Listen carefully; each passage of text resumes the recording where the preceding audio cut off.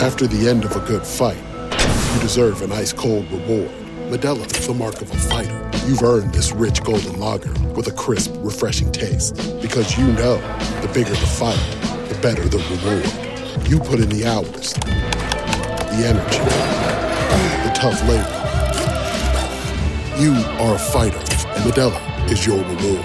Modelo, the mark of a fighter. Drink responsibly. Beer imported by Crown Imports, Chicago, Illinois. What's the easiest choice you can make? Window instead of middle seat? Picking a vendor who sends a great gift basket? Outsourcing business tasks you hate? What about selling with Shopify? Whether you're selling a little or a lot, Shopify helps you do your thing, however you cha-ching. Shopify is the global commerce platform that helps you sell at every stage of your business. From the launch your online shop stage to the first real-life store stage, all the way to the did we just hit 1 million orders stage. Shopify's there to help you grow. Whether you're selling scented soap or offering outdoor outfits, Shopify helps you sell. Wherever and whatever you're selling, Shopify's got you covered. Sign up for a $1 per month trial period at shopify.com/try. Go to shopify.com/try now to grow your business, no matter what stage you're in. Shopify.com/try.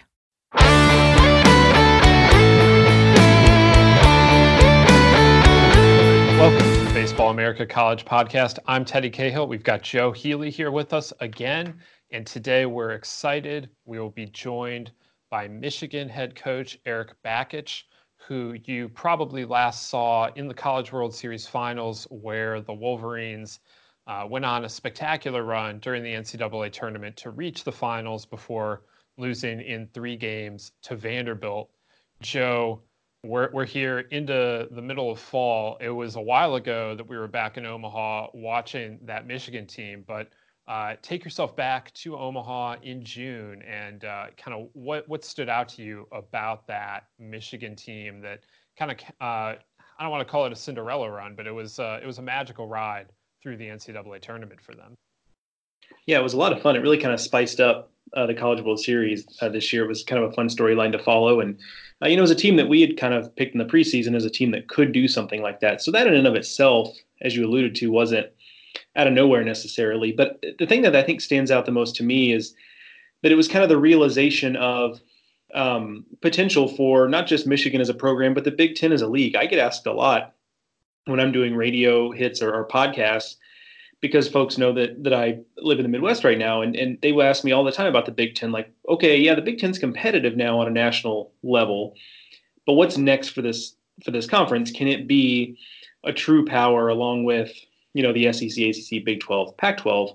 And I think we kind of got our answer. I mean, that doesn't make it easy. I mean, weather's always going to be a struggle. The geography is always going to be a challenge to a certain degree, but I think Michigan kind of showed that, like, look, here it is. You can do it. Again, that doesn't mean it's easy. You have to have the right, program stuff in place and get the job done. But I think we finally got the answer to what can the Big Ten do, what's possible for the Big Ten. I mean, Michigan's just a couple plays from being national champs. I mean, I know there's more to it than that, and Vanderbilt looked, just like the deeper team. And by the end of that series, they were clearly the better team. But things wouldn't have had to change a whole lot for Michigan to have won the national title when it was all said and done.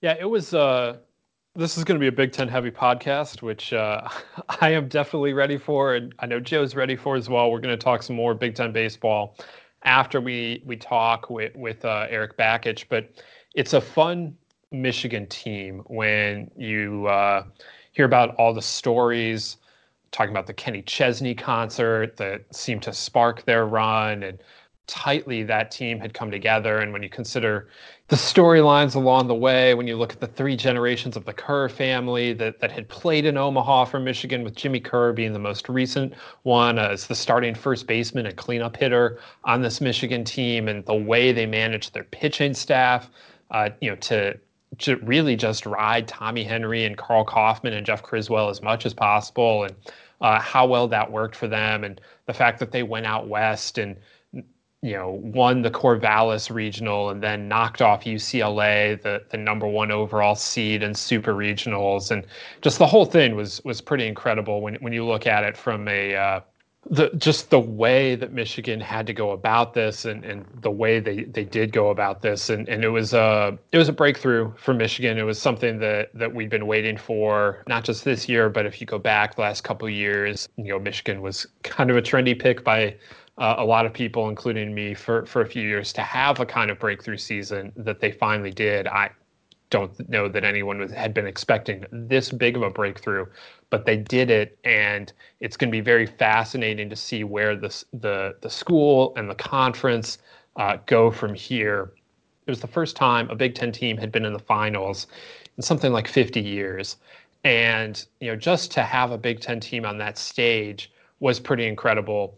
And where I'm going with this is a head of the class plug. Head of the Class, Baseball America's new college book out this fall. You can pre-order at store.baseballamerica.com. And it looks at the last 40 years of college baseball. And in doing research for this book, something that we noticed around the office, obviously, is just, the way the Big Ten slid out of the national conversation after the 80s, and then this last decade, it creeping back in. And that's no great revelation to anyone that's followed the sport, but it's just very interesting to watch how that happened. And when you know more about college baseball and how it functioned, why it happened and everything. And the Big Ten certainly now seems to be on an uptick. But, Joe, I mean, you go from Barry Larkin in the 80s to nothing for a while, frankly, to now, in this last decade, Indiana with Kyle Schwarber and everything else that's come for the Big Ten. It's pretty incredible to think about. Yeah, absolutely. And you mentioned kind of understanding the way college baseball works and why that happened. And it's just a lot of teams are more committed across the country now. There's no such thing as a power program that's really kind of just gives lip service to baseball. Those days are kind of over. And even at the mid-major level, teams are more committed, and kids have more options open to them. There's the local programs from where you grow up. They still have a draw, but they are not the draw they used to be, where there was a certain subset of kids that just weren't going to go anywhere but to their local school, whatever that was. So, what's funny about that is, I think I'm kind of guilty of this too, kind of a perception of that there was a longer period of time when the Big Ten was, quote, down. But when you really lay it out that way, when you go from, like, let's say Barry Larkin to 2015, when Illinois was a national seed, and and then I think it was the first year when the Big Ten got 5 teams in. That's really not that long of a period of time in the grand scheme of things, and in my head at least, and I wonder if it's the same for some of the listeners, but that seems like a longer gulf of time, and maybe that's just because that's when college baseball kind of came of age as at least a little more of a national sport. But it is interesting to me that in my mind it seemed like there was this long drought for the Big Ten being a national power, and then it kind of came up out of nowhere when really we're talking a couple decades max. That's kind of interesting to me. It is, and I do think that's something to be said for that. When you look at just how the sport grew in the 90s and into the early 2000s, that is kind of a huge growth point for the sport, and the Big Ten missed the boat on it. They didn't catch up until the end of the first decade in the 2000s, and it didn't really show up on the field then for another few years. Indiana making it to Omaha in 2013 is kind of the first sign that the Big Ten on a national level is really coming back. And then that 15 years, it's really showing that. So that's what we're looking at from a Big Ten perspective. We're going to get into it with Erik Bakich. I don't want to wait any longer, Joe. Let's just get to the coach himself. Let's talk some Michigan baseball as we look towards 2020, but we'll also look back on 2019 and to the fall. Today on the Baseball America College Podcast, we are joined by Michigan head coach Erik Bakich. Coach, it is my understanding that you went paintballing yesterday, and when I spoke to you before the paintballing, you were a little concerned that they might team up on you again. Did that happen this year? Well, hey, Teddy, thanks for having me. Great to be on the podcast. Yeah, we're jumping right in. We took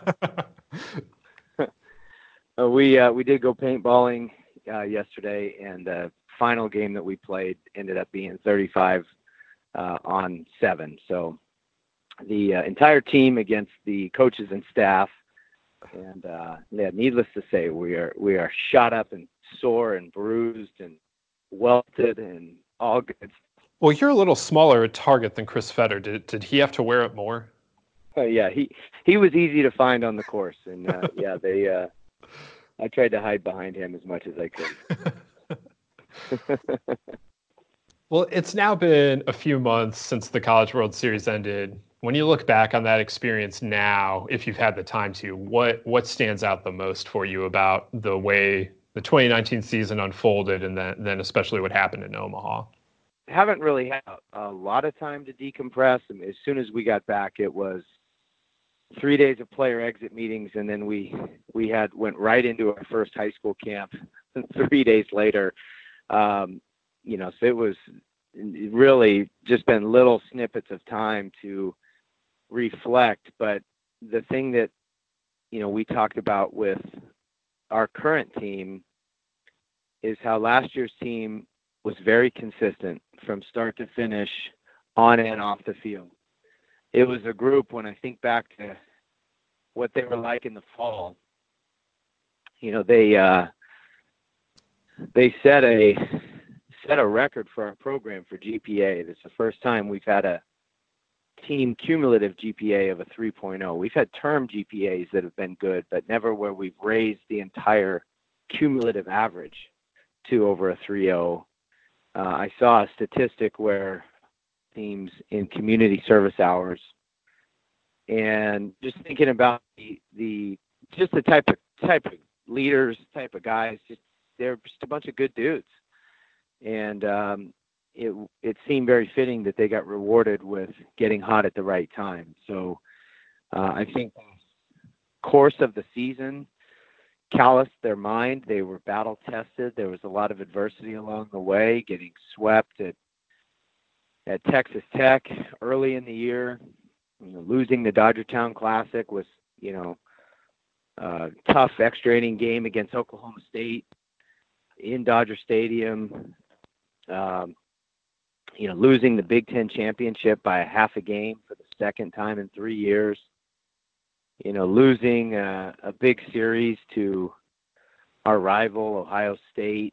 Those are all factors that just really hardened their minds and prepared them for a very magical run. They just, even going into the regional, blowing a 3-run lead to Creighton in one of the 2 championship games, that could have been demoralizing to some teams. But everything that we had done along the way, prepared them to get up and bounce back. So I guess the short answer to your question is last year's team was extremely tough, extremely competitive, and the game rewarded them for that. And they got very hot at the right time and ended up being one of the most enjoyable experiences any of us have ever had in baseball. I want to spin it forward a little bit to the fall. In that you lost some big names off that team from last year: Brewer, Kaufman, Henry, and that's not to say you don't have plenty of guys come back. Chriswell, Donovan stand out, Ben Dragani coming back, but you got some holes to fill. So I'm curious what kind of a fall full of competition looks like for your program, or is there really not a whole lot of difference between the way you would approach a fall like this versus one where you're coming back, fully loaded with a group of guys who have been there before? Yeah. So one thing that has been made very clear with this team is we're not just going to rest off last year's success and assume that we've made it, or, we've made this jump. That's going to be telling here in the future, whether our program has truly moved the needle and emerged, moved from a competitive top 25 caliber program to a program that competes to go to the World Series on a perennial basis. And the way that we can control that now is we have to think about doing everything we did last year a little bit even better this year. We wanted to be one game better last year. We wanted to be the last team standing. And we fell one game short, even though it was a remarkable season.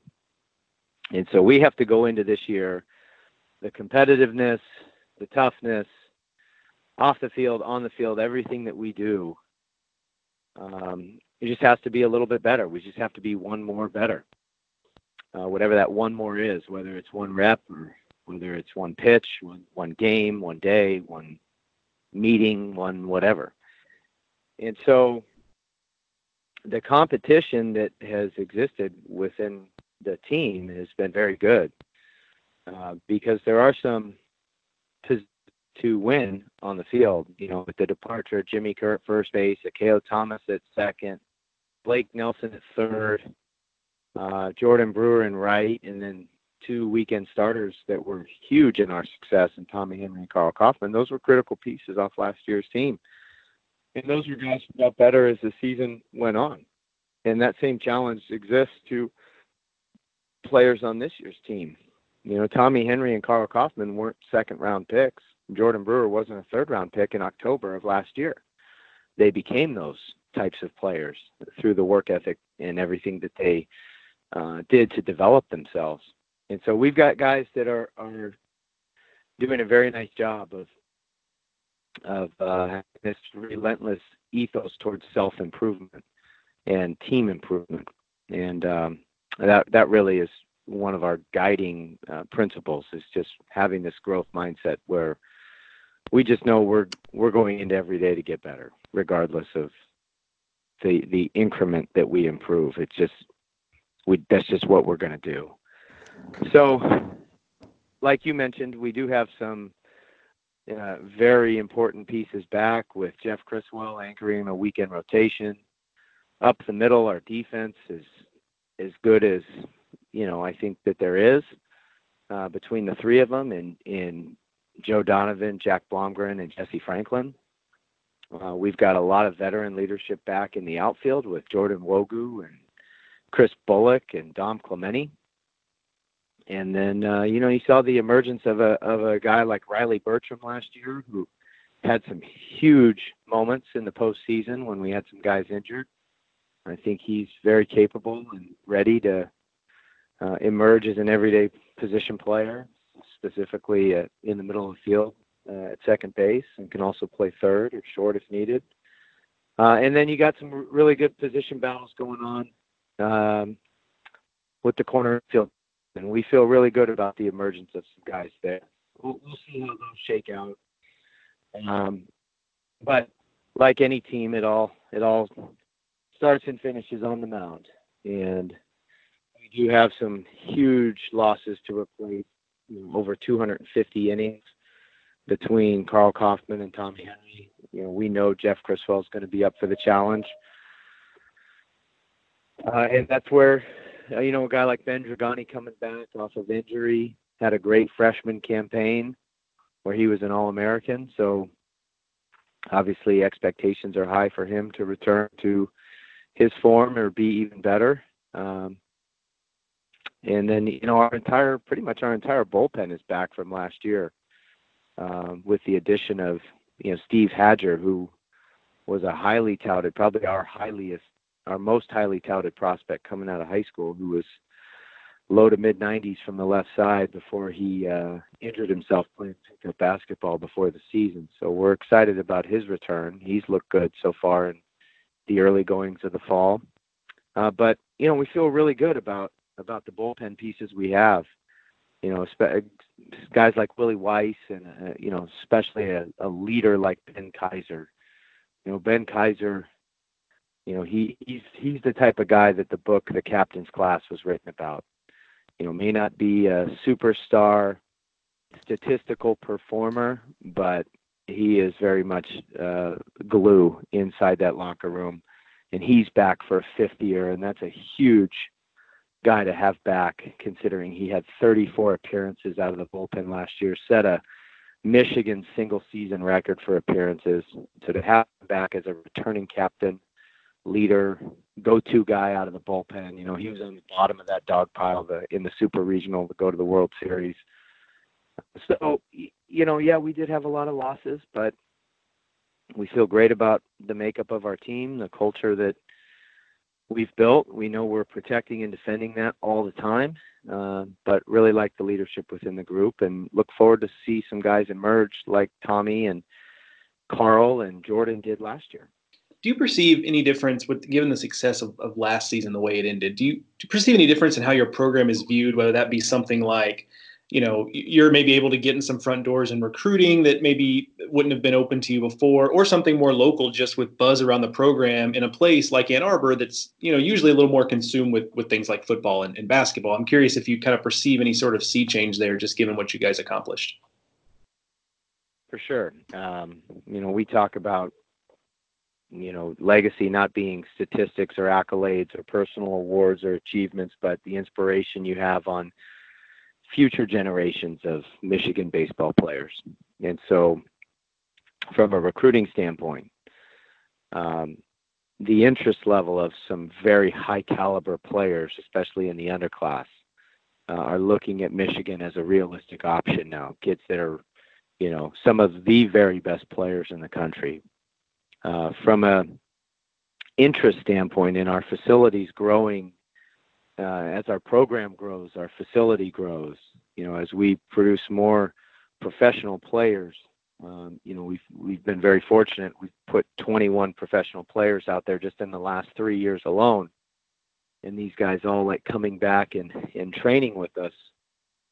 So, just as your program grows and the family gets bigger, you need a bigger house. And so, there's a lot we're in deep discussions right now with our administration and donors, and the excitement level has never been higher about expanding our facility and improving our indoor training facilities, and having one of the best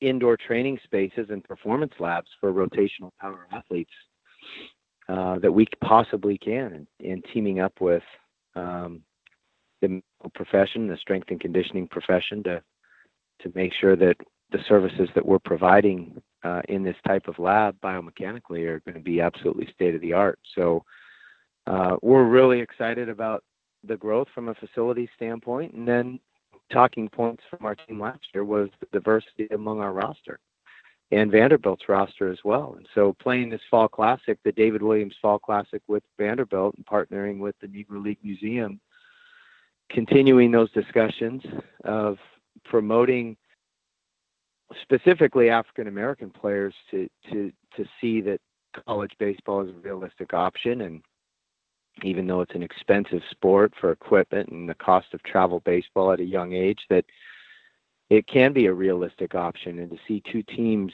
shine on college baseball's biggest stage at the end of the year with the most diverse rosters, I think was a tremendous talking point. So the legacy of our team from last year it very much has to do with that as well. And I've been fortunate just from the World Series. If we hadn't gone to the World Series, we would have had the platform to continue to talk about this and speak about this, something that I know Coach Corbin is passionate about, and I am too. So, there's been a lot of momentum in a lot of different areas that can only exist when a team has that type of success, because you see the storylines that come out of it that otherwise would have gone unnoticed. Yeah, that is absolutely true. And what you're talking about with the diversity aspect and how that's continuing to be followed up on is fantastic to see, and something that I think is definitely needed around college baseball. So that conversation getting sparked the way it did in Omaha has been awesome. Kind of on a more macro level from what we were just talking about, the Big Ten has really been growing over the last decade. You look at Indiana breaking through, Maryland with their back-to-back supers, and Illinois with that fantastic season that led them to being a national seed. The conference is now getting pretty typically 4 or 5 teams in the tournament, whereas before it was a lot of times 1 or 2. Just what do you think the next step for the conference is now that you guys had the biggest breakthrough that we've seen from the Big Ten in a long time, and what needs to happen, in your opinion, to get it to a level of an ACC or a Pac-12 or any of these other conferences out there? Well, on the macro level, like you mentioned, the administrations and the institutions need to view baseball as a major sport. Such difficulty getting third coach approval. We've made commitments to facilities. We've hired coaches in the last 7-8 years. If you look at all 13 teams that play college baseball in the Big Ten, there's either a new coach or a new facility or a combination of the two in the last 10 years. So there has been a commitment, and there's no question about that. And we're seeing the byproduct of that, because all these coaches are recruiting better. We have better facilities to recruit to. We're winning more. We're producing professional players. Everything is great. Now the college baseball still continues to grow and evolve. And from a perception standpoint, the Big Ten has to view baseball as a major sport. And right now, the struggle is that while our coach-to-player ratio is the worst among major sports, it's not the worst among all sports.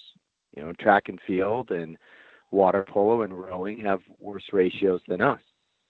The Big Ten has hockey. The other Power Fives pretty much don't. And so we need to continue to have the success that Indiana had in 2013, that Michigan had last year, to continue to show that, the Big Ten as a whole, this is not an outlier type situation, that we are growing to the level that where we are having success on a national stage. And even though we may fight Mother Nature, the interest that we're getting from our fan base and the exposure that our programs are getting, within the media and on TV and so on, it can have a lot of value. And so that's the next phase for me, is just the perception that baseball in the Big Ten is a major sport. And no, it will never be on par with football or basketball for that matter, but it can be like what hockey is at a lot of the schools in the Big Ten.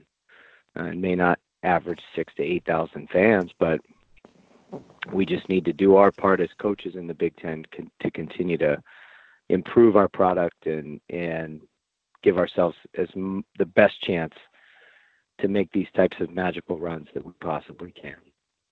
And we're getting there, but that's the next phase for the Big Ten. And then if you look at a deeper dive, some of the other conferences have way less sports. Mm-hmm. Specifically the SEC has 14, 15, 20, 21 sports. Michigan has 31. Ohio State has 36. It's just different. It's different because there's more teams to support, and these great institutions in the Big Ten are going to support everyone as best they can. So sometimes that makes it a difficult task to invest the type of money that these other conferences are in baseball. Yeah, that's definitely something that can't be overlooked. Ohio State, I think, has the most sports they sponsored of anyone in the country, and it you're right, it absolutely does eat into it. So as a new Big Ten commissioner comes in, it'll just be interesting to see kind of where things go in the conference, and hopefully that means good things for baseball. And he, I will add, is an awesome guy. He called while our team was in Omaha, and I got the chance to speak with him. What an impressive person. Hearing his story of overcoming disability at a young age and going on to play college athletics, and I think he's going to be great for the Big Ten, and hopefully great for Big Ten baseball. Absolutely. Spinning this a little bit differently, this summer, in conjunction with ABCA, we named Nick Schnabel Assistant Coach of the Year. Just what has Nick been able to bring to the program in the time that he's been in Ann Arbor with you? Well, he's the reason we have the opportunity to coach and develop these great players. No off switch. When you hear the phrase tireless recruiter, I think they're talking about Nick. He's always on the phone. He never doesn't answer the phone. He's got one of those minds that, recruiting is the first thing he's thinking about when he wakes up and the last thing he's thinking about when he goes to bed. I mean, we are so fortunate to have him. And then he's also very gifted with his teaching abilities, specifically when it comes to hitting and infield play. And base running, and just the overall game, team defense, team strategy. I've been fortunate that he's been one of my closest friends for over 20 years. We were teammates together at East Carolina, and just to see, how he made himself an unbelievable player, a spark plug as a player on our team, as an undersized guy, and just did all the little things to be an elite player, a defensive player of the year in the conference, a professional player who made it up to AAA, and then to watch him do all the little things as a coach and excel in coaching and recruiting and in everything that he's doing, to put together a historic recruiting class.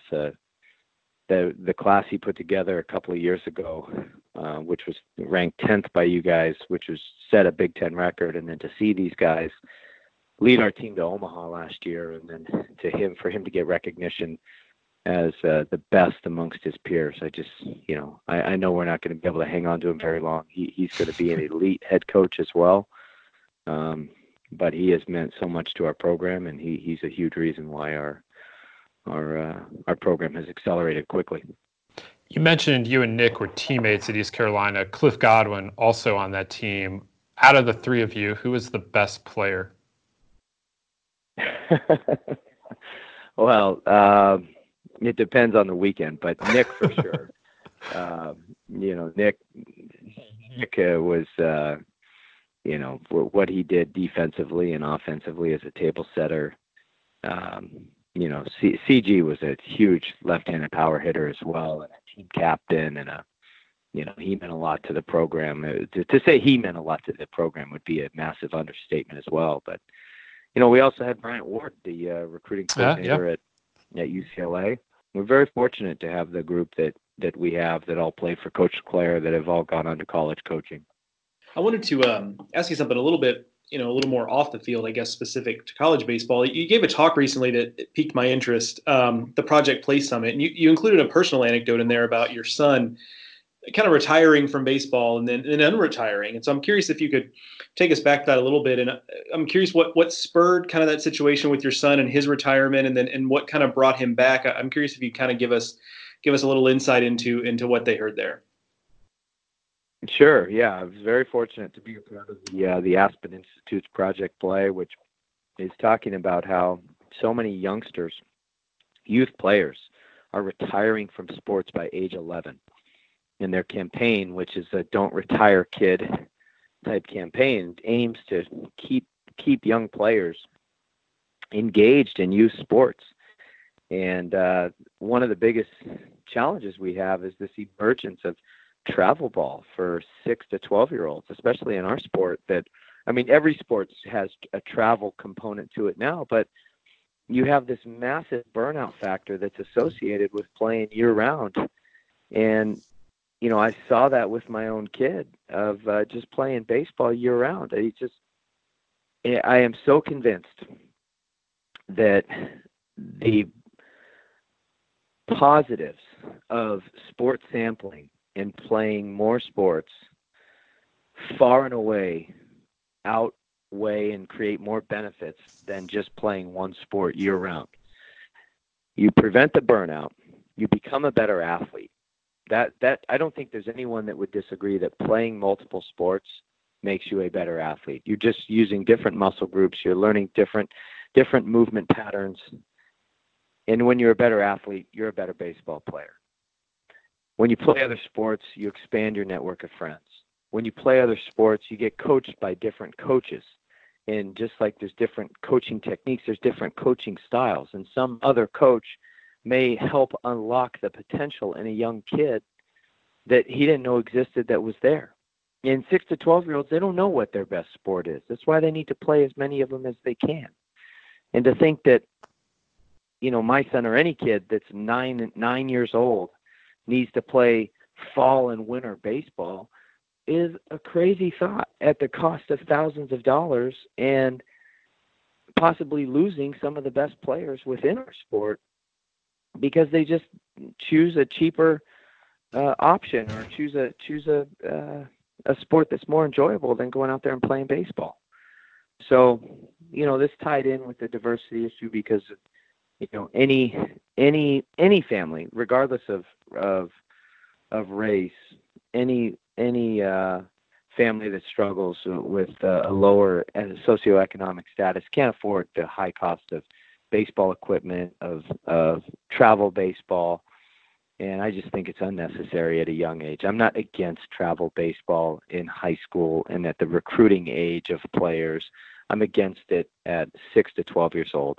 That's where I think it's absolutely ridiculous that kids would only play one sport and specialize in that one sport all year round when they have huge opportunities and windows where they can help improve their athleticism and enjoy their youth sports experience better. One thing that got noted in that as well was that you mentioned that you didn't see a ton of difference in the type of instruction that was being done in the rec league versus in travel ball at that age. Did that surprise you at all as someone who's in the game yourself? Did that surprise you to a certain degree? Well, I mean, at that age, I mean, you're going to have kids that struggle fundamentally, but at the travel ball, here's the thing. Travel ball at 6 to 12 are dads that are coaching. Rec league at 6 to 12 are dads that are coaching. Some of the dads have college or professional experience in both travel leagues and in rec ball leagues. It just depends on the families of where they want what they want their kids to do.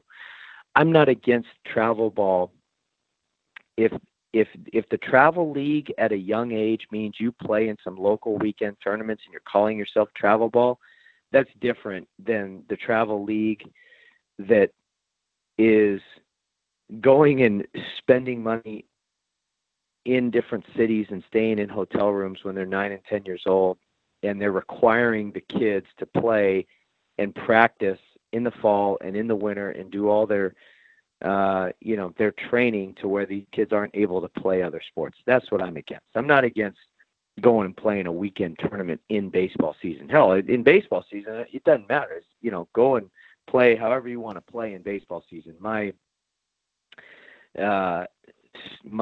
position against travel ball is when it requires these kids to have to play year round and the high cost that's associated with it that drives other kids out of baseball because they can't afford it.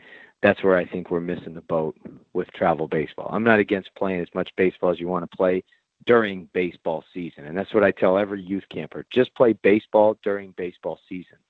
If you want to be a better athlete, if you want to improve your baseball skills, go play soccer, go play basketball, go play football, go play hockey, go do something else other than play baseball in the fall and winter.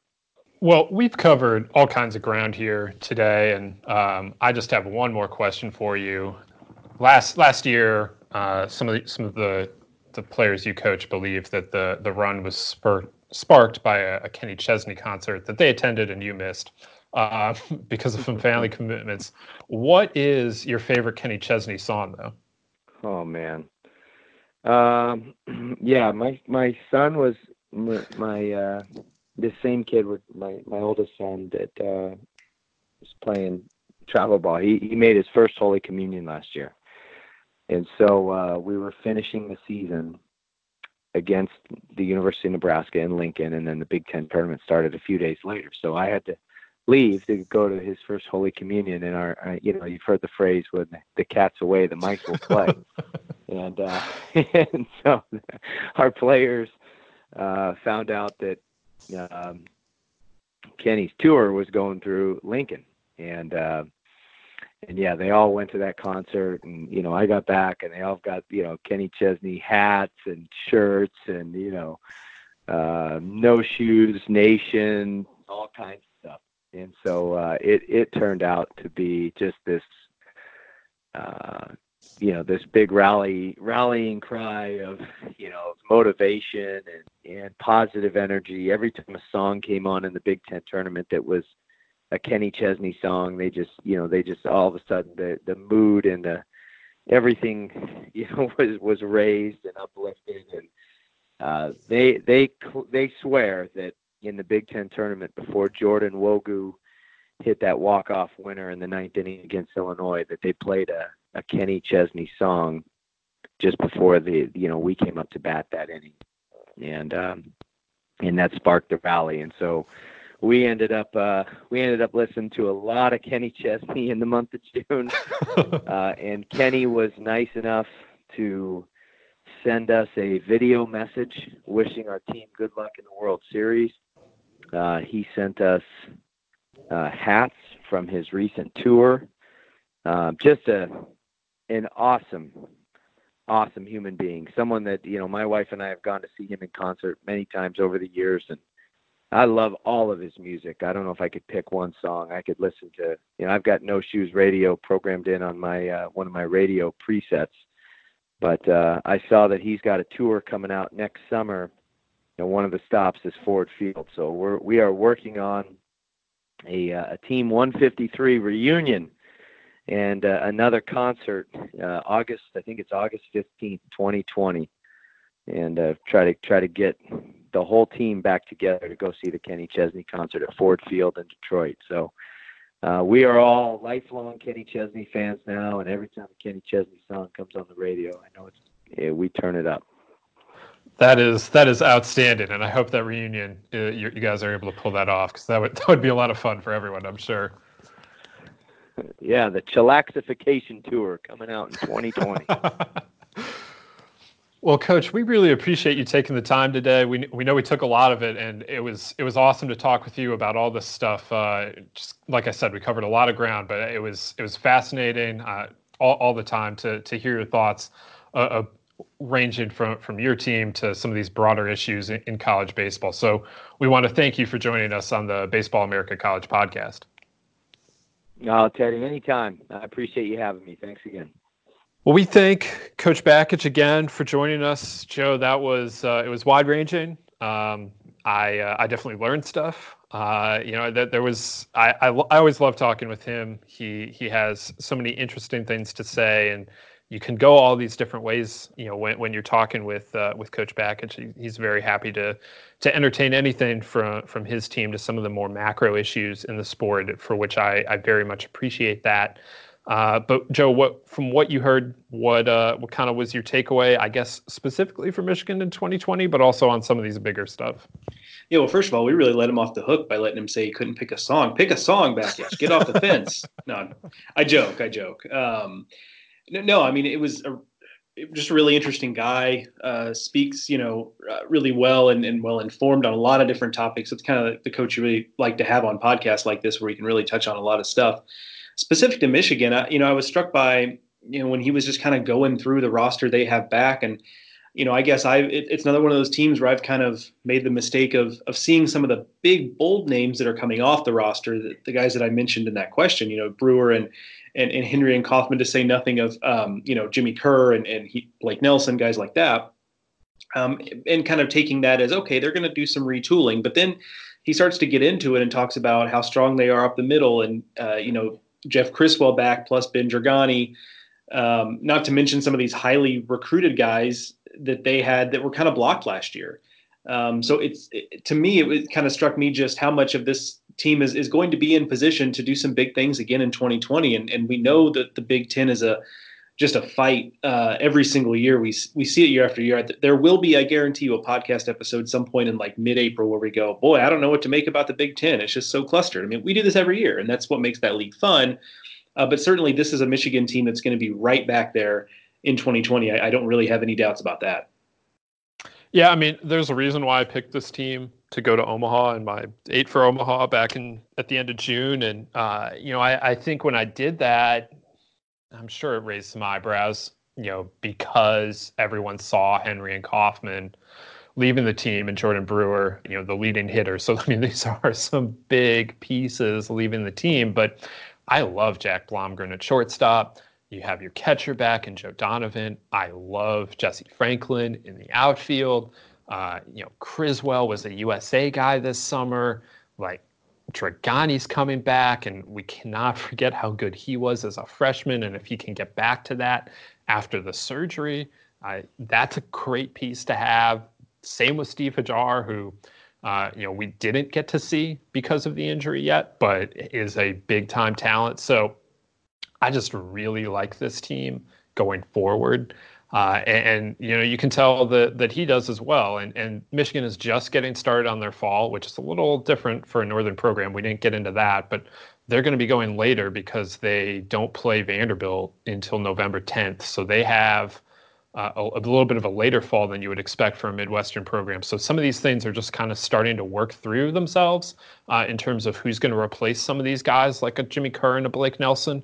But I have full confidence that the talent is on the roster. Like he mentioned, that class 2 years ago, 3 years ago now, whatever, was the number 10 ranked class in the country, best for a Big Ten team ever.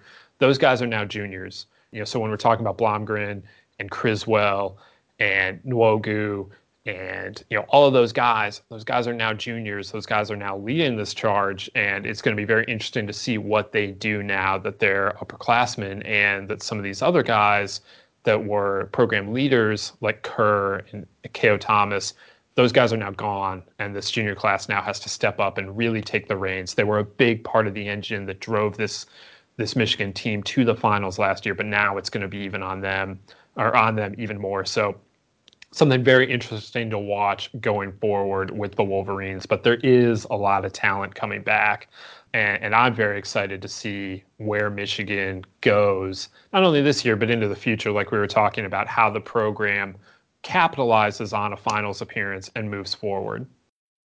You mentioned the fall being a little bit later for a team, particularly in the upper Midwest, and I think if we'd ask him about that, I think there would be an element of, sure, maybe the fall schedule kind of dictated that with the game against Vanderbilt later in the fall. But I think there would also be an element of like, this is kind of our time of year. Like this is when we get an opportunity to be out in the less than ideal weather, because that's our reality. I remember, talking to a Michigan writer for their student newspaper a couple of years ago, and it was during the preseason. So we're talking January, early February.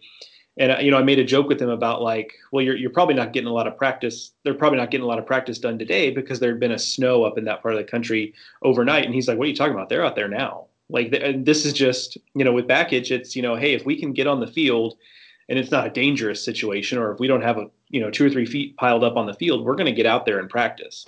And so I think there's a certain element of that's just what this program is. And they kind of relish the fact that, the weather, he mentioned it in the interview that, we're always going to be playing against Mother Nature. But I think to a certain degree, they kind of embrace that and just say, this is our reality and we're going to make the best of it. And we're not going to let that be an excuse. And perhaps doing their fall in, mid to late October into early November, when it's going to be pretty chilly out in Ann Arbor, is just part of that.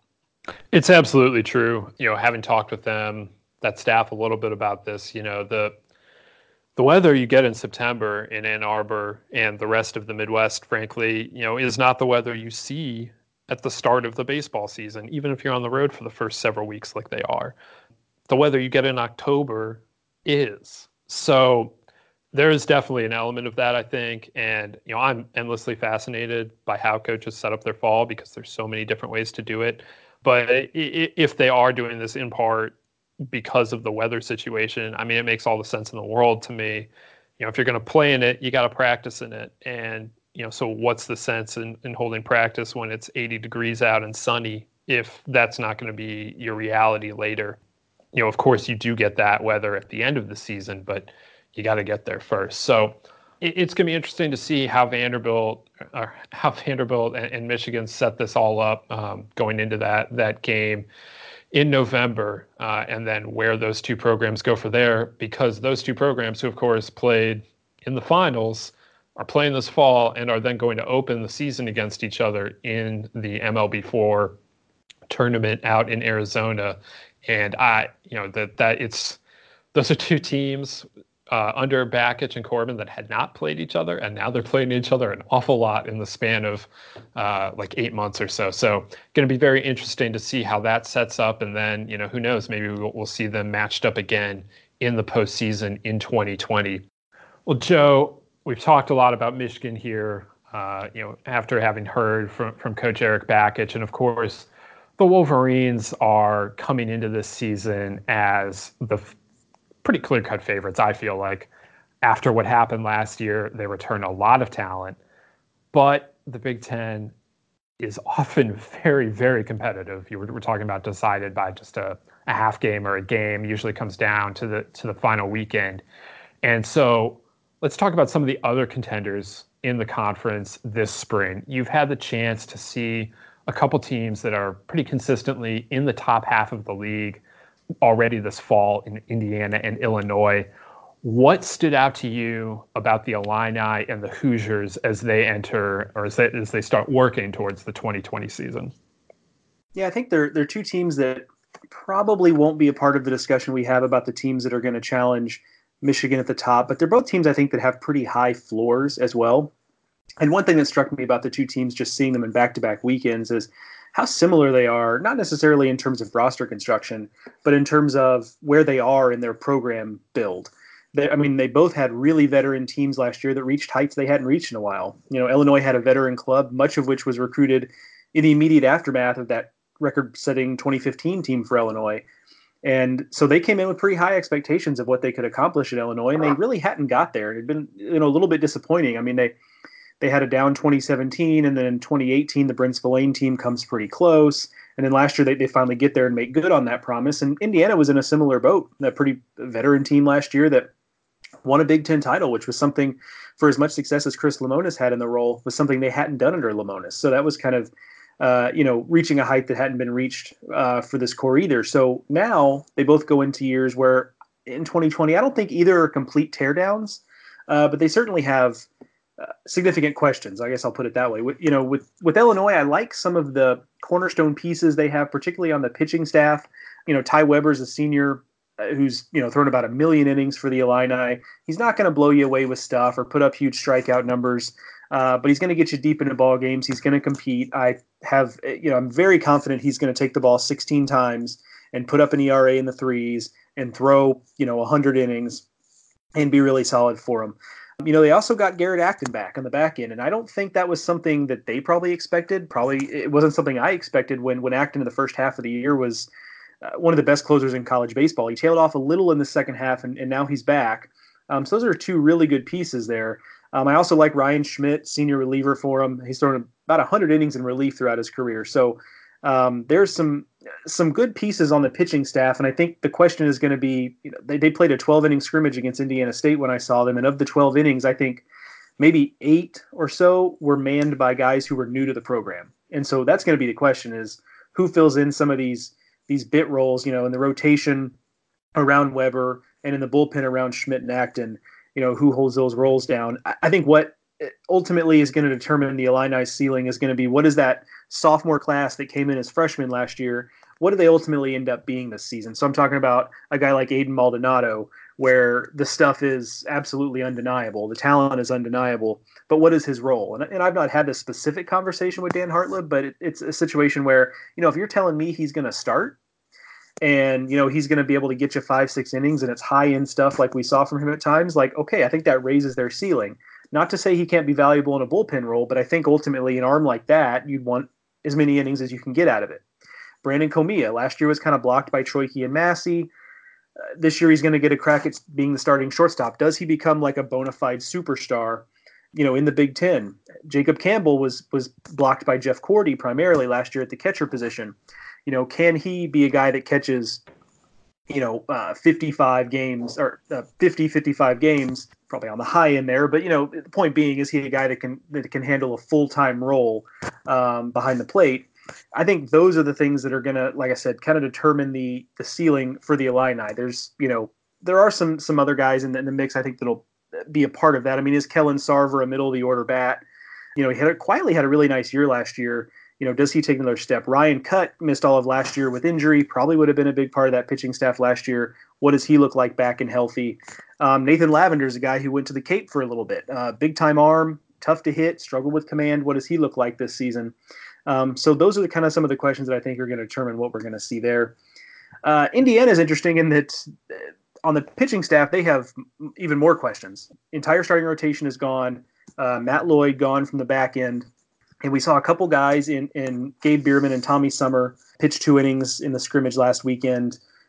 that I think are going to get cracks of the rotation. Both of them kind of struggled, gave up a couple runs, although that is going to have like 0.0% bearing on whether or not they're in the rotation. It's just the fall. But just worth noting, a couple different looks for those guys. Connor Manis is a relief arm that's back who was really good for them last year.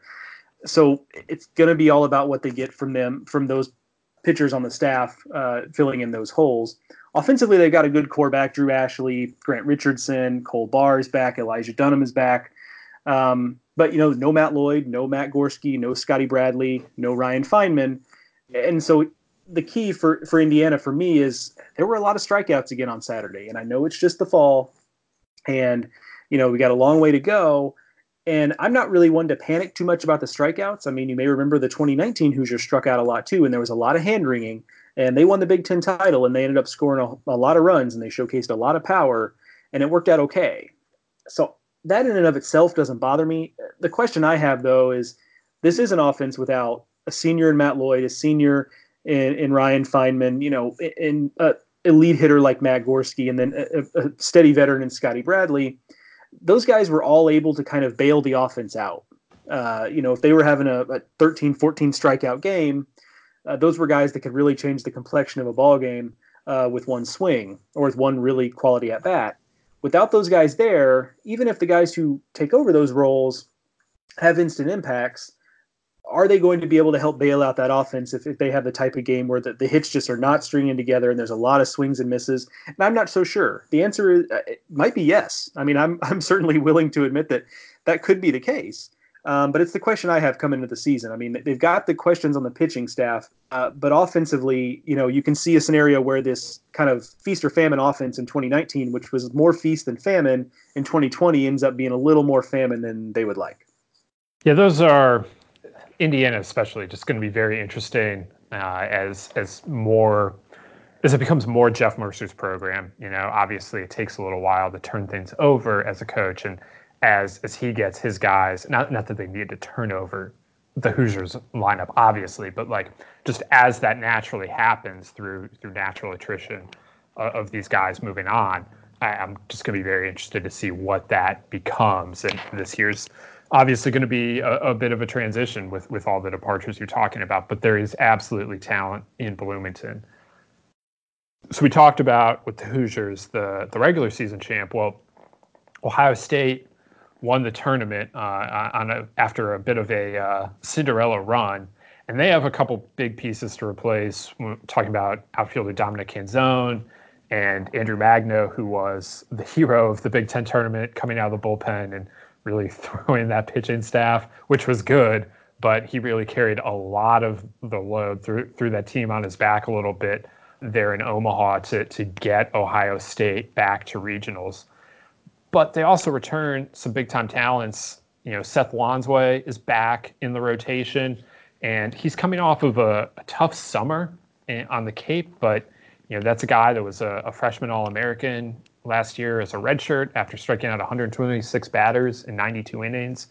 Garrett Burnhead is back in the rotation as well. They've got some other intriguing arms there on that pitching staff, and then I think pretty much everything offensively starts with Dylan Dingler behind the plate. He hasn't hit for the kind of power that Canzone showed, but he's just such an important piece of that puzzle that with Canzone and Brady Cherry, who is their second leading hitter, with those guys both moving on now, a lot's going to fall on Dingler. And if this team is going to do it, I think it's going to be a lot on the pitching staff. There's talent there, and anytime you're running out Lonsway and Garrett Burnhead, I think that's going to be one of the better 1-2 combinations in the Big Ten. It's not the best necessarily. I think we'll get to the best in a second, but it's certainly up there. And then, speaking of big-time pitching combinations, you have to look at Minnesota, which has the best arm in the conference in Max Meyer, and Max Meyer, is a guy that's played for USA's collegiate team the last couple of years, just electric no matter how the Gophers use him. As a freshman, that meant closing. Last year, started in the bullpen, moved to the rotation, wound up, being outstanding there as well. We're talking about a first-round arm. He's the best pitcher in the conference, the best prospect in the conference. And so with him going, Minnesota's going to have a chance any weekend. And we'll see how much he hits this year. He got 121 at-bats last year. I know they really like him as a hitter. I'll just be very curious to see how much he gets run out there in the lineup this year. And then for Minnesota, I think it's a lot about finding the guy behind him, because 2 years ago when they made that run to super regionals, it was Meyer and Patrick Fredrickson, as both were freshman All-Americans. And Fredrickson kind of took a step back a year ago, and it'll be interesting to see if he can find it. Sam Thoresen has been good at times. He had a pretty good summer on the Cape. Maybe he can figure it out. I don't know. If Minnesota can find another arm behind Meyer, there is some turnover offensively. Catcher Eli Wilson was their leading hitter last year, and he's moved on. But they have some good pieces there. They really develop players well up at Minnesota. So I think that it's going to be better. I expected more than 29 and 27 last year. They really got behind the eight ball because of an impossible schedule, basically. That was due in large part to the fact that their winter home, US Bank Stadium, was also hosting the men's basketball Final Four. And for reasons that remain unclear to me, the NCAA needs their Final Four venues basically to be clear for like a month in advance to get them ready.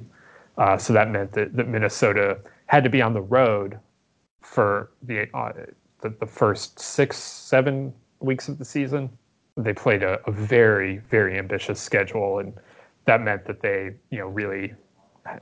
were unable to compile an at-large worthy resume, and then fell a little bit short in the Big Ten. But they're not going to stay down for long. I mean, they went 15-9 in the Big Ten. This is a really good program, and I expect them to bounce back. And the other team we're kind of looking, will they bounce back, is Maryland. Of course, it wasn't that long ago. Maryland was kind of the Big Ten darling with back-to-back super regionals appearances under John Sheff.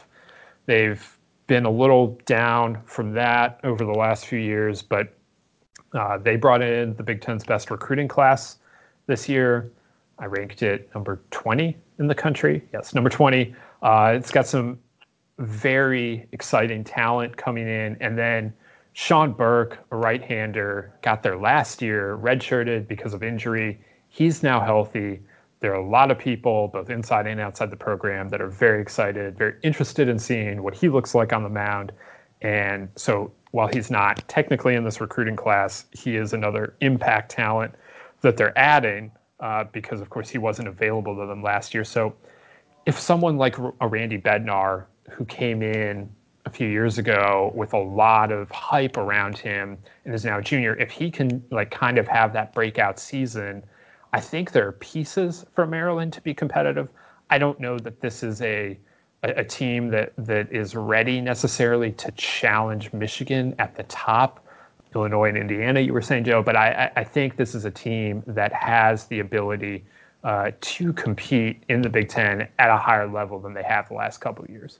Yeah, I think the answer for me on who competes, if you're making me choose now, I mean, I like Ohio State. You mentioned them right off the top. I just think that rotation where you talk about Lonsway and Burhan, and Griffin Smith was really kind of a nice arm for them as well. I think that's something that, in terms of the steadiness of that rotation, you know what you're going to get. I mean, Minnesota might have a higher ceiling in terms of the rotation if Fredrickson is the Fredrickson of 2 years ago. But barring that, I mean, I think you can kind of set your watch to that rotation in a way that you can't with a lot of the rest of the Big Ten. So I think that's where my mind goes. But I'll put a little note in here for Iowa. And, Iowa does this funny thing every year where they end up being like one standard deviation better than you think they should be every year. And so they have this thing every year where every season they compete more than you think they should, and they're right in the mix for a regional, and they get there or they just miss, whatever it is. And then at the end of the year, they lose 2/3 of their rotation and 4 of their best hitters and 2 or 3 good bullpen arms. And at the end of the year, you go, well, Iowa's got a lot to replace. How are they going to compete? And the next year, you turn around and they've hit on like every single JUCO recruit. And they have a couple impact freshmen, and the guys they have coming back are better, and they compete again. And they've been that's a double-edged sword, though, because they keep kind of doing that, but they also end up losing guys every year. And so I think this might be the year where that's kind of stopped, though, and it kind of pays off. They return a lot of talent. They absolutely do. I mean, last year was a team, and my observation and talking to guys who cover the team a little more closely than I do, that the local guys, I mean, there was a thought that last year's team really probably had no business being as close as they were to a regional. Now, they tailed off towards the end, and maybe we just kind of saw that the UC Irvine series win, where they were kind enough to play their best baseball while I was there. That was probably the climax of the season, and they really just kind of tailed off after that. So maybe that was more of their true talent level. But this year they do return just about everybody. I mean, they've got some Cole McDonald in the rotation is a pretty big loss, and Chris Whalen, Tanner Wietrich, those guys are gone, but just about everybody else is back. And if we assume a certain level of competitiveness from Iowa in years when they have a whole bunch of questions, this year with much, much fewer questions, I certainly have a lot of confidence in a Rick Heller-led team competing at the top of the Big Ten when they've got a lot of certainty on their roster. I like the Ohio State call. I said a couple of weeks ago when we were talking about mid-majors just how important it is to get postseason experience and then come back with that, like bring that core back, and then they know what they have to do to get there and what it's like when they get there. And Ohio State went to Nashville last year for regionals. They saw what it was like, playing Vanderbilt, the eventual national champion. So I do like that. I'm a little concerned about the offense, but at the same time, the offense was young last year in large part. So if they can get guys to take steps forward, I think the rotation it surprised me how good it was last year. And you're right to mention Griffin Smith coming back.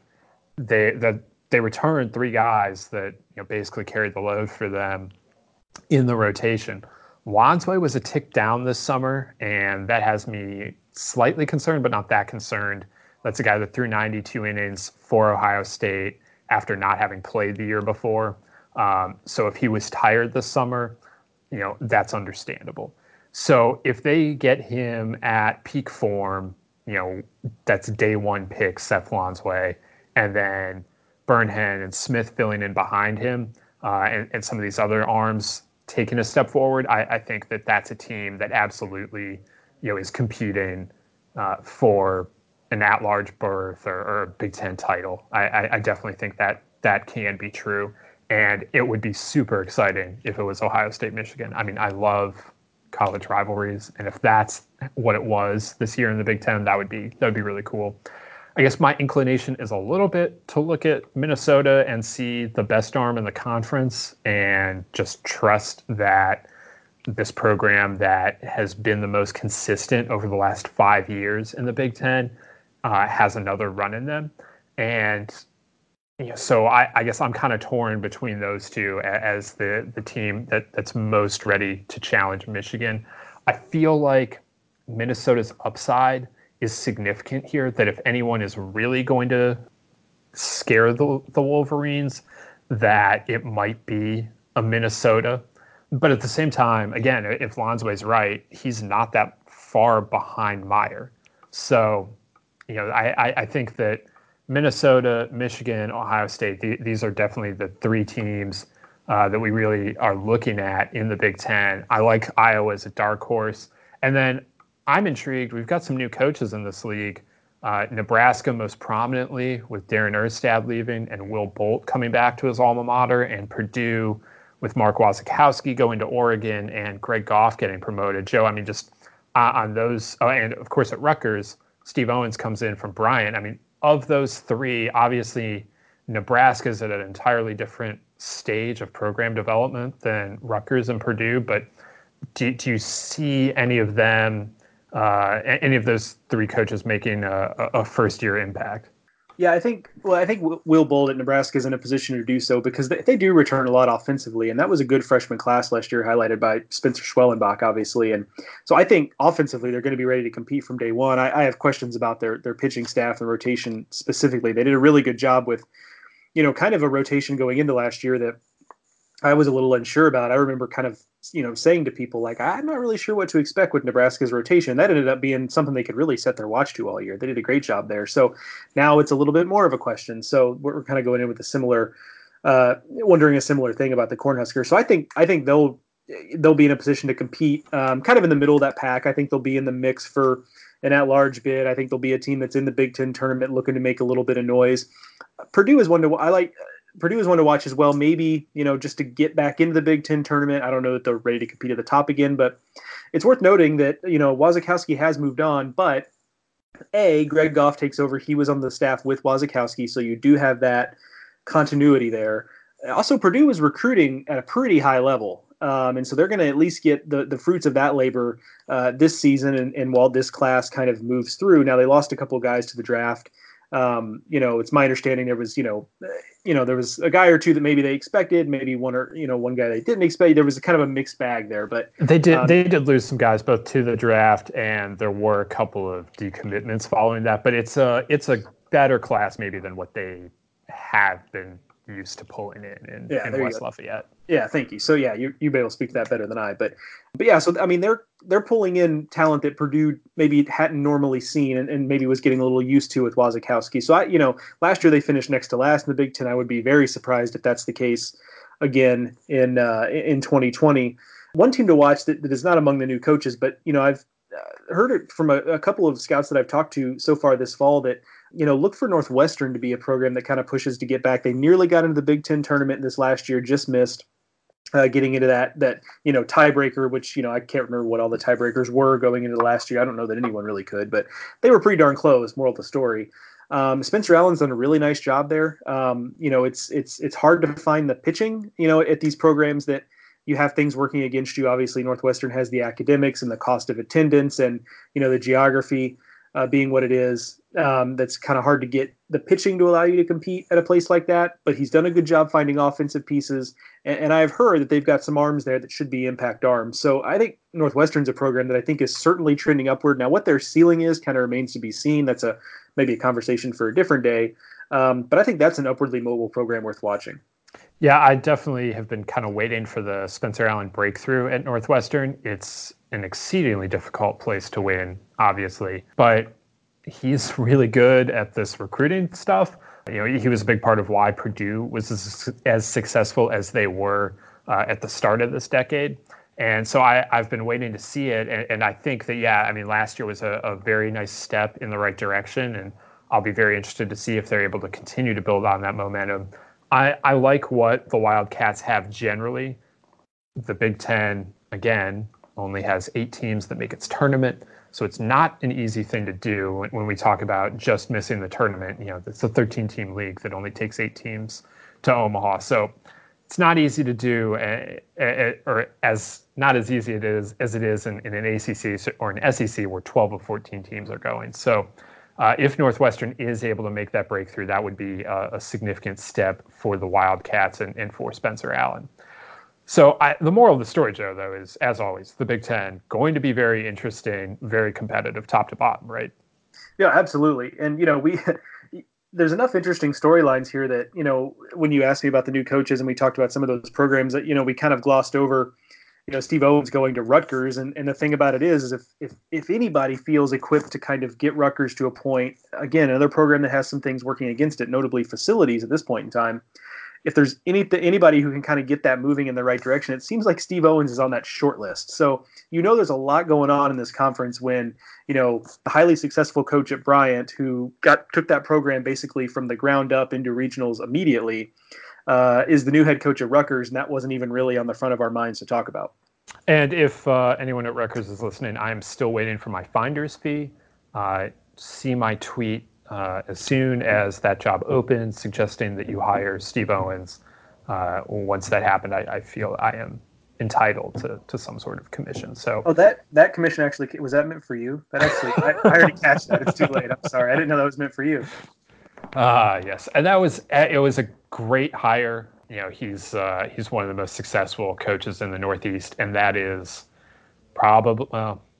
It's one of the 2 most difficult jobs in the Big Ten, probably. And if anyone's able to turn it around, I have faith that he would be one of the guys that could do it. So it'll be interesting to watch that develop over the next few years. It is definitely not a plug-and-play situation. That's a developmental situation. But we'll see what Steve Owens is able to do there because he has won absolutely everywhere he's gone, whether we're talking about Bryant or Lemoyne or any of the other places on his resume. He's won and won pretty big, at least in relation to his surroundings. So we loaded you up there with Big Ten talk today. I love it. I know Joe loves it. I hope you love it too. And if you do, please subscribe to the Baseball America College podcast. We're on all of your favorite podcasting apps, be it Stitcher, Apple Podcasts, Spotify, the Baseball America app itself, which you can download both for Android and Apple. So you can make sure that you are subscribed to the podcast wherever you're listening to podcasts so you get the latest episodes. And if you can rate and review us, we very much appreciate that as well. You can find Joe on Twitter at JoeHealyBA. I am at Ted Cahill. Let us know there if you have any questions, any thoughts on the Big Ten contenders in 2020. I almost said 2019. We're on to 2020. So you can check us out there as well. And also, I have to remind you again that you can pre-order Head of the Class, Baseball America's new college baseball book, baseballamerica.com. It is a look back at the last 40 years of college baseball, taking you all the way through, the best teams, the best players, the best coaches. If you're listening to a college baseball podcast this deep and this far into the off season, I think you'll very much enjoy the book. So again, it is available for pre-order, baseballamerica.com. Joe and I will be back next week with another edition of the Baseball America podcast. We want to thank Erik Bakich for joining us today, and we want to thank you for listening.